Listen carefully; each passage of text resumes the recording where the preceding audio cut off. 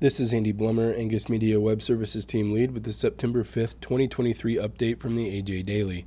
Today's update contains a story about how one Angus operation has found a way to thrive near an urban landscape, an opportunity to listen to a Beltway Beef podcast episode, the EPA's WOTUS rule and the Supreme Court's ruling, and a story about a new tick-borne illness affecting U.S. cattle.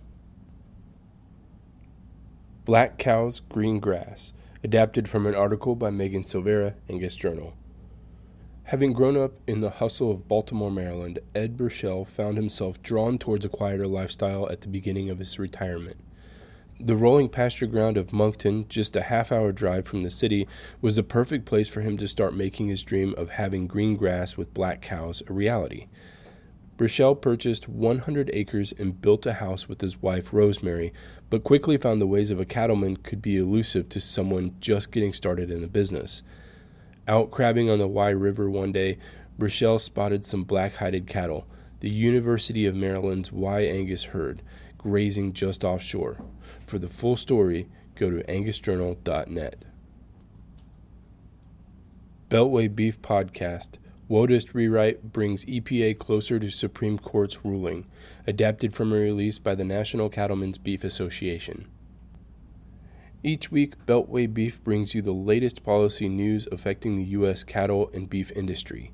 Hear from subject matter experts, producers, and industry leaders on the topics that affect the business viability of farms and ranches across the country.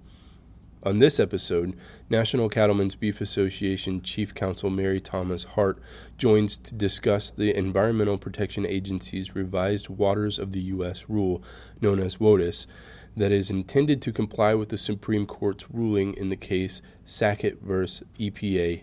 NCBA was involved in the Sackett case by filing a brief with the Supreme Court that highlighted the Clean Water Act's effects on cattle producers. Hart explains some of the provisions in the revised rule and shares background on NCBA's work fighting for clear, limited WOTUS rules. The link to the podcast is available in this episode's description. Beware of a new tick-borne threat to cattle, adapted from a release by Burt Rutherford, Merck Animal Health. According to USDA's Animal and Plant Health Inspection Service, or APHIS, there are hundreds of tick species in the world. About 10% of those live in the United States, and many of the tick species found in this country spread diseases and cause harm to livestock. Now there's one more to be concerned about. First identified in 2017, the Asian longhorned tick has spread to 18 states from southeast to northeast and as far west as the Arkansas border zone with Oklahoma and western Missouri and eastern Kansas. It's been found on around 25 different hosts, including bird, deer, dogs, and cattle, so it can spread quickly, especially as cattle move from one state to another. For more information, click on the link in the show notes. The AJ Daily is compiled by Paige Nelson, field editor for the Angus Journal. For more Angus news, visit angusjournal.net.